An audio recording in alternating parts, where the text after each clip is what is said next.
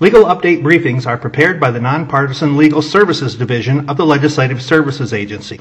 A legal update briefing is intended to inform legislators, legislative staff, and other persons interested in legislative matters of recent court decisions, attorney general opinions, regulatory actions, federal actions, and other occurrences of a legal nature that may be pertinent to the General Assembly's consideration of a topic. Although a briefing may identify issues for consideration by the General Assembly, a briefing should not be interpreted as advocating any particular course of action. Legal update, Legal Services Division, Iowa Supreme Court decision, Dakota Access Pipeline, Puntney versus Iowa Utilities Board, filed May 31, 2019, number 17-0423.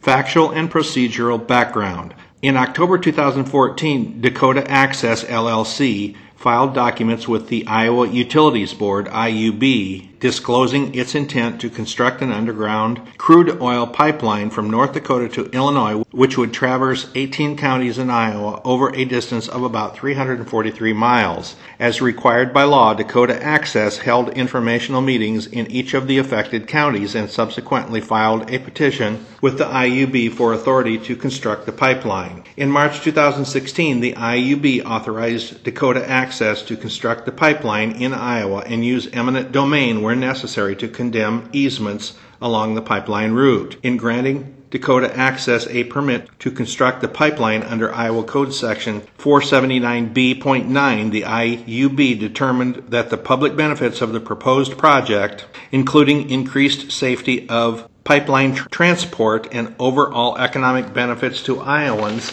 outweighed costs and other detriments, and would therefore promote the public convenience and necessity. Regarding the issue of eminent domain, the IUB determined that Iowa Code Sections 6A.21 and 6A.22, Iowa's eminent domain laws, gave Dakota Access, a pipeline company under IUB's jurisdiction, the authority to condemn an easement for, quote, public use. The IUB sustained or rejected a series of objections by landowners to the exercise of eminent domain over their specific properties. The IUB rejected landowner Keith Putney's request to divert the pipeline's path because Putney wanted to install wind turbines on his property in the area of the proposed route, concluding that there was no firm plan to install wind turbines on the property, and the evidence did not show that the pipeline would necessarily interfere with the possible future installation of wind turbines. The IUB also rejected landowner Laverne Johnson's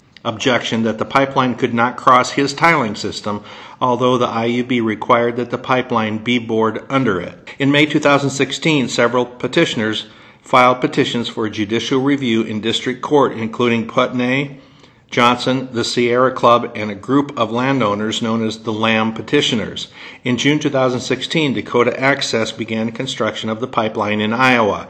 The IUB and the district court denied subsequent requests from the Lamb Petitioners to stay any construction on their property. In February 2017, the district court denied the petitions for judicial review, concluding that the IUB had balanced the pros and cons of the project and entered a reasonable decision supported by substantial evidence that the pipeline would promote the public convenience and necessity.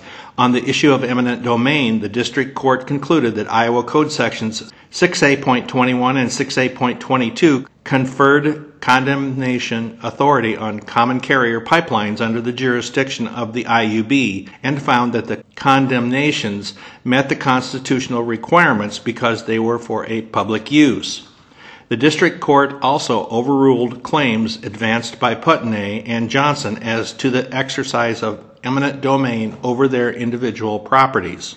Putney, Johnson, the Sierra Club, and the Lamb Petitioners appealed to the Iowa Supreme Court. Issues on appeal. 1. Whether the Sierra Club has standing to represent the interests of members without property in the pipeline's direct path. 2. Whether the completion of the pipeline renders the appeal moot. 3. Whether the IUB erred in determining that the pipeline serves the public convenience and necessity under Iowa Code Section 479B.9. 4. Whether the exercise of eminent domain by Dakota Access violated Iowa Code Sections 6A.21 and 6A.22. And 5. Whether the exercise of eminent domain by Dakota Access violated Article 1, Section 18 of the Iowa Constitution or the 5th and 14th Amendments to the United States Constitution. Holdings. 1. The Sierra Club has standing to represent the interests of its members without property in the pipeline's direct path because the members asserted concerns that the pipeline would have adverse environmental impacts on natural areas they use and enjoy. 2. The completion of the pipeline does not render the appeal moot because a decision in the case may have force or effect in the underlying controversy. 3. The IUB did not err in determining that the pipeline serves the public convenience and necessity under Iowa Code Sections 479B.9 because the balancing approach it applied was not based upon an irrational, illogical, or wholly unjustifiable application of law and was supported by substantial factual evidence. 4. The exercise of eminent domain by Dakota Access did not violate Iowa Code Sections 6A.21 and 6A.22 because Dakota Access qualifies as both a company, quote, under the jurisdiction of IUB, end quote, and a, quote, common carrier, and therefore was not barred from utilizing eminent domain. And 5. The exercise of eminent domain by Dakota Access did not violate Article 1, Section 18 of the Iowa Constitution or the 5th and 14th Amendments to the United States Constitution because the pipeline is a valid public use under the Iowa and United States Constitutions. Analysis, standing, and mootness. Dakota Access argued that the Sierra Club lacked standing to assert the interests of two of its members in this case because the Sierra Club had not shown that any of its members owned property on the pipeline route. Dakota Access also argued that this appeal is moot because the pipeline has been completed. The court concluded that the Sierra Club has standing in this case, finding that the Sierra Club members' concerns that the pipeline would have adverse environmental impacts on areas that they use and enjoy meets the standard for standing in environmental disputes as established by the United States Supreme Court. The court further reasoned that the Iowa Code does not limit standing in pipeline proceedings to individuals whose property is in the direct path of the pipeline. As to the mootness argument, the court described several past eminent domain appeals, including a seminal case from 1929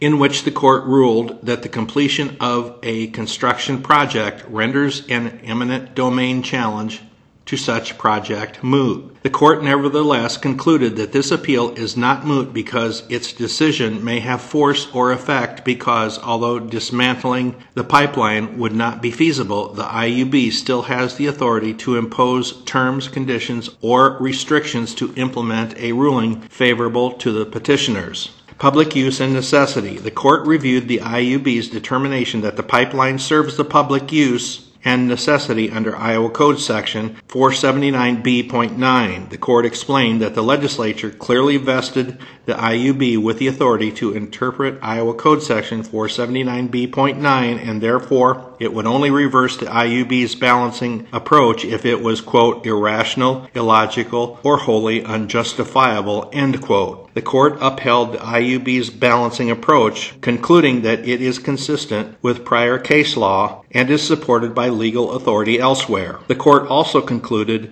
that the IUB's factual determinations that the pipeline serves the public use and necessity were supported by substantial evidence. The court agreed that the pipeline provides public benefits to Iowa, a huge consumer of petroleum products, even though the pipeline also provides benefits to the shippers of such products. The court further reasoned that it was proper for the IUB to consider secondary economic benefits such as construction, employment, and longer-term tax payments in making its determination. Eminent domain. The court analyzed whether Dakota Access's exercise of eminent domain violated Iowa Code Sections 6A.21 and 6A.22. The court found no violation. Iowa Code Section 6A.21 limits the authority to condemn agricultural land for private development by requiring landowner consent. However, this limitation does not apply to utilities, persons, companies, or corporations under the jurisdiction of the IUB. The court concluded that Dakota Access qualifies as, quote, a company under the jurisdiction of the IUB, end quote, and was therefore not required to obtain landowner consent prior to exercising eminent domain. The court also concluded that Dakota Access qualifies as a, quote, common carrier under Iowa Code Section 6A.22, which authorizes a common carrier to acquire any interest in property necessary to its function. The court reasoned that allowing 10% of the pipeline's capacity to be made available for walk-up business was sufficient to consider a pipeline a common carrier, as was the case here. Constitutional claims. The most significant issue in the case involved the court's analysis of whether use of eminent domain by Dakota Access violated the takings clause in Article 1, Section 18 of the Iowa Constitution, or the 5th and 14th Amendments in the United States Constitution, which requires that a taking further a valid public use. The court discussed at length the United States Supreme Court's interpretation of the Fifth Amendment in a 2005 case whereby the Supreme Court held that a city's decision to take property for the purpose of economic development satisfies the public use requirement of the Fifth Amendment. In declining to follow the majority opinion in that case, the court held that trickle-down benefits of economic development are not enough to constitute a public use. However, the court noted that there are more than just secondary economic benefits in this case, as the pipeline also provides public benefits in the form of cheaper and safer transportation of oil. Furthermore, the pipeline is a common carrier with the potential to benefit all Iowans.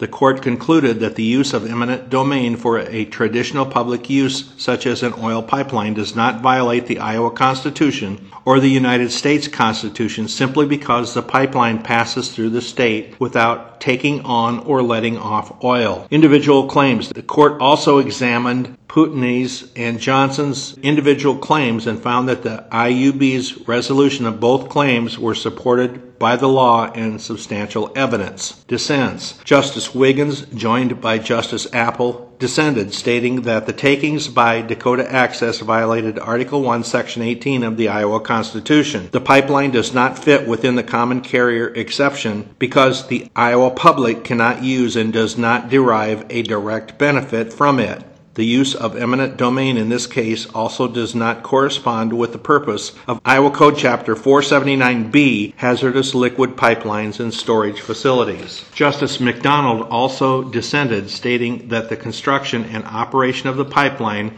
rendered this case moot. The LSA staff contact for this legal update is Rochelle Helmas, Legal Services Division of the Legislative Services Agency at 515-281-8127.